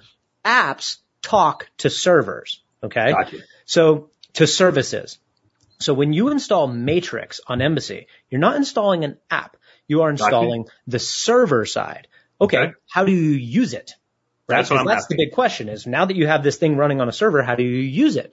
Well, it's different for each service. There are different ways to use things, and that's why we include instructions with each one. But when it comes to Matrix, you connect to it from a app called Elements. Now, Elements is only one way to talk to a Matrix server, but it's the best one by far. There really isn't even a viable competitor yet. But Element, and I think it's Element, not Elements. So Element has apps for iOS, Android, Mac, Linux, Windows, right? It has literal native applications that you can download and run on your computer or cell phone. But instead of using the Element app to create an account on somebody else's computer, you use the Element app and you go into the settings menu before you even fire it up, right? Before you even log in, you go into the settings menu and you change the server URL. So by default, the Element app is configured, designed to talk to the mothership. Okay. But they make it super easy for you to go click settings. And where it says self-hosted server, you just put in the web address, the blah, blah, blah.onion web address into that server and hit save. And now you create an account, username, password, you create an account, except you're creating an account on your Matrix server as opposed to the default Matrix server that comes with the Element app. You're swapping out the backend for your own. Gotcha.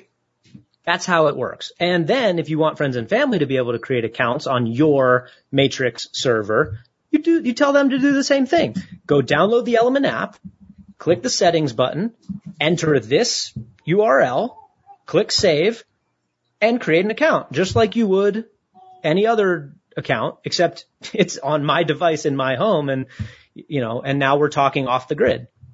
Very cool. Yeah. Next one, Mr. Anderson, can I safely export from 1Password LastPass to Bitwarden? Yes. There are tutorials online written by, I believe, Bitwarden team that explain how to migrate your passwords from their competitors to them, right? Oh, cool. Yeah. Has nothing to do with us, but it would work the same way. Again, we're just changing the back and the service provider, basically. It takes a minute. It takes a minute to like let this kind of click, right? And the best way I've ever done it is that you have to realize that every app you're running on your computer, tablet, desktop, laptop, whatever it is a remote control. The question is, what is it controlling remotely? What is the thing back there that it's controlling? Is it yours or is it somebody else's? That's how you have to think about this. You want it to be yours, ideally, and you can do that with Embassy. Same guys, it's not really a question. We'll just acknowledge he said it. Follow this episode of Sometime with an Expert on private cell phones available right now. I'm betting there's going to be some synergy there long term. Long term, but yeah. Does Embassy have software to run a second SSD as an auto backup like Mac Time Machine? No, not a second. Well, let me rephrase this. Okay. Yes, but probably not in the way that you're immediately thinking. Okay. So in 030, we invented a new way of doing backups for your Embassy. Invented was the wrong word there. We implemented a new way of doing backups. And we call them LAN shared folders. That's local area network shared folders. Okay. And what that means is that my Embassy is sitting, on a shelf behind me over here. And when I want to back it up, I go in there and I click backup. The backup is actually created over the air on my local area network to my laptop, desktop, wherever I want it to be created. It's using the shared folders protocol, which is Samba, CIFS. There's a few different, protocols, but Embassy supports these generically such that I can create over-the-air backups encrypted. So not only are the backups themselves encrypted client-side on the Embassy before they go over the air, but the over-the-air traffic is also over SSL. So even somebody sniffing on your LAN couldn't see that you were doing this. And even if they could see that you were doing it, it would still be an encrypted blob of data going over the air. And nobody's on your LAN listening to your traffic. So it's super, super secure and very, very easy to do. If you wanted to create the backup onto a second SSD, which is the original question, what you would do is you would take the SSD and plug it into your laptop, right? Your MacBook, your Windows machine, your Linux machine, and share that with the local area network. So you actually share the second SSD, a folder on it, not the whole drive, but like a folder that's on the SSD. And now your Embassy can create an over-the-air backup to a drive that's plugged into your MacBook. And then you can unplug that drive and go put it in a safe somewhere and all your data is safe and secure. That's very cool. So I'm understanding that. Like if I was out remote and I log in and I'm putting files from the field into my Embassy server in my office, I can then create backup with any other shared drive on that LAN. Correct. And sometimes those shared drives are actually direct links to the cloud, like Dropbox and Google Drive, right? So now I'm just laughing because I'm thinking of how much it would have costed to do something like that 15 years ago in the enterprise environment. Yeah. Wow. Yeah. So yes, you can now go into your Embassy website dashboard, click backup, and literally have an encrypted backup of your entire Embassy land on Dropbox if you really wanted to, because it's fully encrypted. It doesn't matter, right, at that point. And it's also only a backup. It's an offsite backup that they can take it down, but they can't do shit with it. Correct. Yeah, you actually want it in as many places as possible, right? Yeah. In theory. So, and no extra configuration required. You have to set it up. You have to make that initial connection. You have to share the credentials. And we have a very clear step-by-step guide on how to do this on Windows, on Mac, on Linux, etc. Now, that itself is even a stepping stone towards an far more sophisticated solution, which is that you shouldn't have to log into your Embassy and click backup. You should just be able to set an automatic backup schedule that would automatically create these encrypted backups to remote devices. Because say, for instance, you are targeting your MacBook as the destination of the encrypted backup, but you are on the go with your MacBook. Yeah. In my case, shut down, not running. It won't work, right? Yeah. So what you need is a way to create encrypted backups to devices that are not on the LAN, which is coming in the next release. Not only this, but you'll be able to store encrypted backups of your embassy to other people's embassies. Yeah, that's freaking awesome. I'm already thinking in an automated way. And now the first implementation of this will be what we call the buddy system. It's like, hey, you and I trust each other. You give me a certain set of credentials. I give you a certain set of credentials, and our embassies are backing up to each other so that if mine ever goes down or there's a fire, then you can get me bootstrapped back up again. And I never need to click back up. It's just always there. Yeah. And I could do this with like 3 people so that, I have redundant backups. Then as a final phase of this, what I just described, you'll be able to do it with people that you don't trust or even know. So your embassy. The gorgeous thing is you don't have to trust them. Right. You don't have to trust them. Correct. Is that in the future, your embassy will automatically create encrypted backups of itself in pieces all over the world to embassies that you don't even know where they are or who owns them.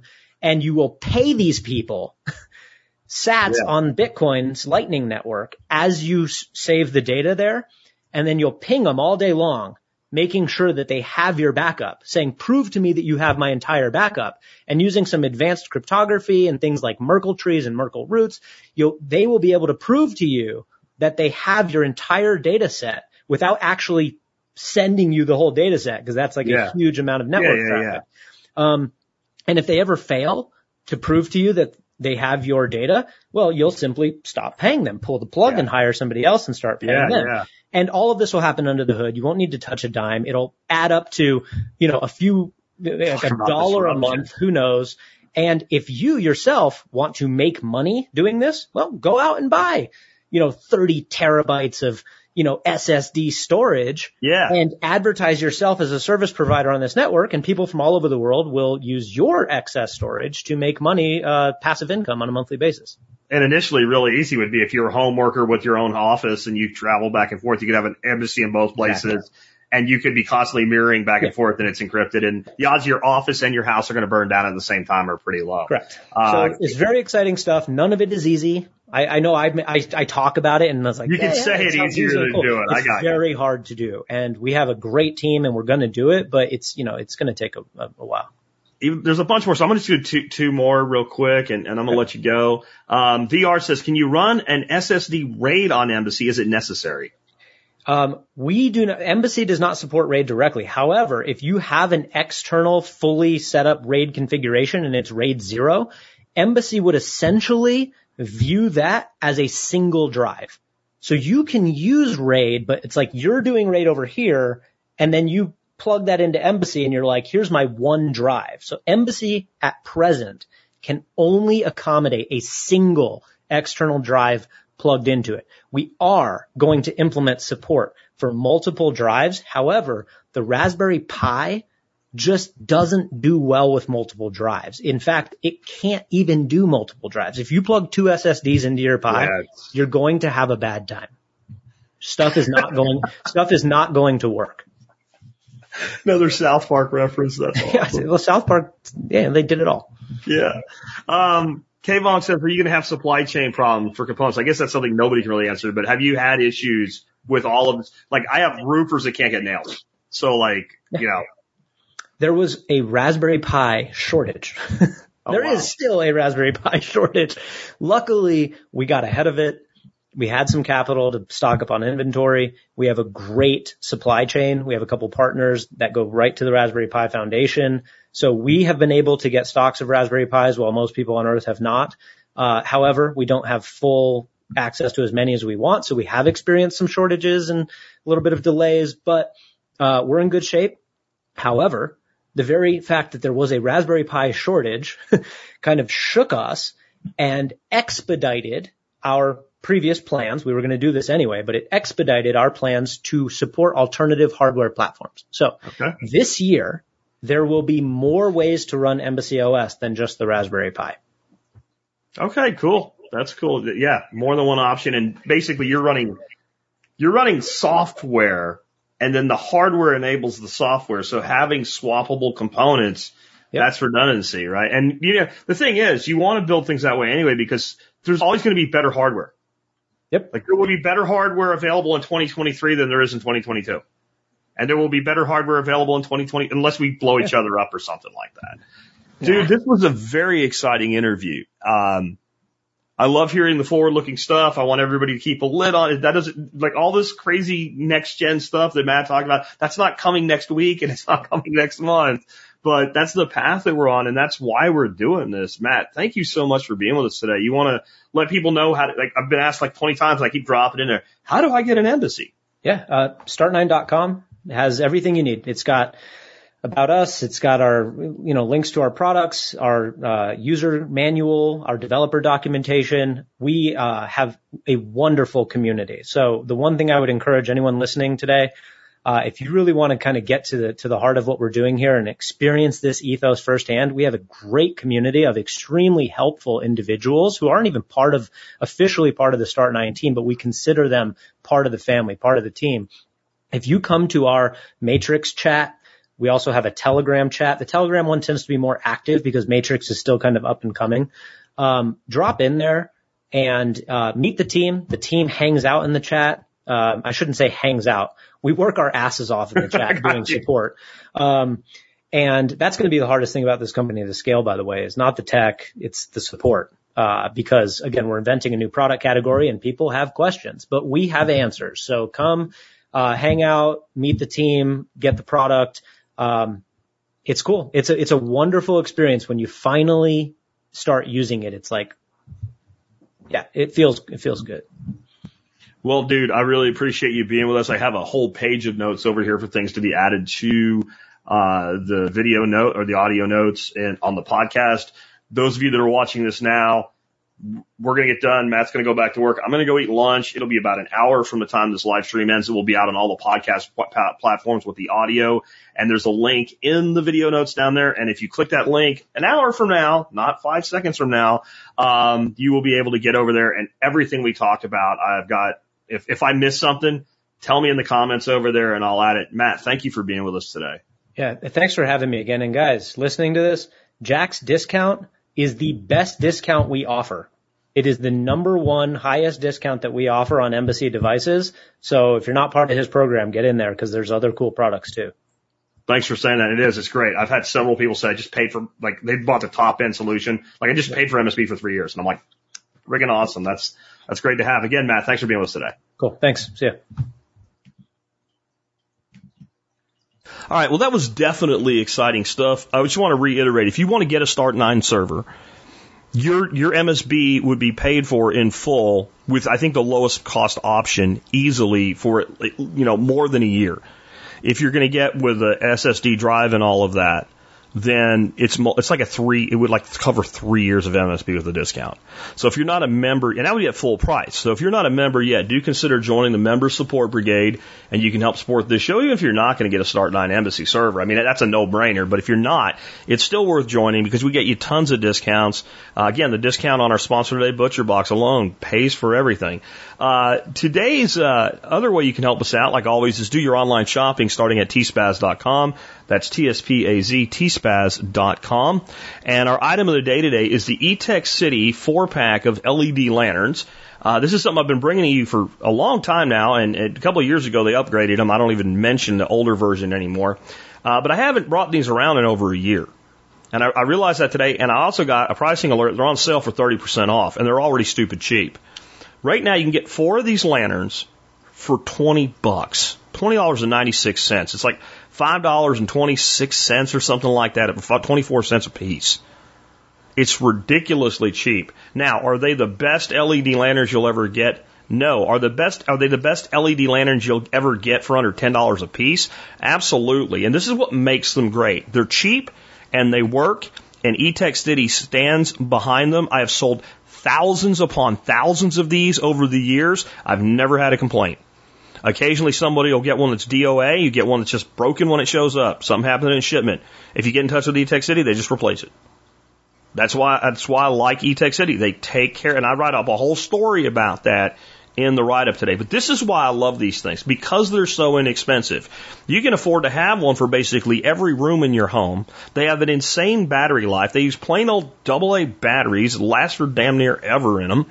And so with a couple extra sets of batteries, you can get through the longest blackouts. And what I do in my rooms, in my different part of my house, I put little tiny hooks up on the ceiling.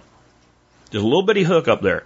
And these lanterns work by you pull them open and they come on, and you close them and they go off. And these ones have a dimmer setting too, so you can go much less light, much longer battery life. And then all I do is reach up and take the little handles that are on the top of it and hook it in that hook. And if you go in that room while there's a power outage and you need to turn a light on, you reach up and pull the lantern down, it comes on. When you leave, you just reach up and push it. Now, you got to be tall enough to reach your ceilings. I have like 8-foot ceilings, and these things hang down like freaking about a foot when they're pulled all the way down, so I can reach up and do it. You can put them on a tabletop. You don't have to do it. I'm just giving you an example of one of the ways you can use them, and that when you have it up above you, one of these, even on a low setting, will light a whole room up enough to get around in it. These go in what I call your blackout kit, right? Not bug out kit, blackout kit. We have, it's about the size, like twice the size of a old style milk crate, like foldable bag thing my wife found. And all the stuff that we need initially to get our life going when the power goes out, until I get the generator on and all that, is in that kit. We keep flashlights in every windowsill. I keep a flashlight on my body. My wife not so much, but she's got her cell phone. So if the power goes out and you're somewhere in the house, you can't really see where you're going, click right to the blackout kit. We know where it is. Pull it out. Start setting up lighting. That's step one. Get some extension cords out and everything else. Get the generator going. You should have a blackout kit. The other thing you do with these, put it in the bathroom and put one in your kid's bedroom. And if the power goes out, the kid knows how it works. Instead of a crying kid, you get a kid with a lantern. A lot better. So many ways these things help. And at the price, everybody should have at least one set of them in their home. If you're looking for a gift to spread prepping, they're great for that as well. And again, at $5, what more can you ask for? They even have a little storage in the cap. They have a magnetic base. They're just awesome. With that, let's go ahead and wrap things up. I appreciate you guys tuning in today. I know it was a long one. Hopefully this one got you guys excited. I know that for some, when we do the technical shows, it's a little bit harder. This is worth putting the time and effort into. And I've talked to Matt, and basically we're going to set up a day where I go to Start 9 School, where I work with Matt and one of his experts, and I become as fluent on this as possible so that I can help you guys have a better understanding of what it can do for you. I'm excited about it. I love listening to an entrepreneur that's that passionate about what they do. I hope you enjoyed it too, and we will catch you tomorrow. And tomorrow we continue our series on permaculture design. You pull yourself up, they keep bringing you down. Are they gonna bail you out or just run you around? They said you should have a house the American way. $1 down, $1 a month, and you'll never have to pay. There's a better way to do this. Let me show you a better way.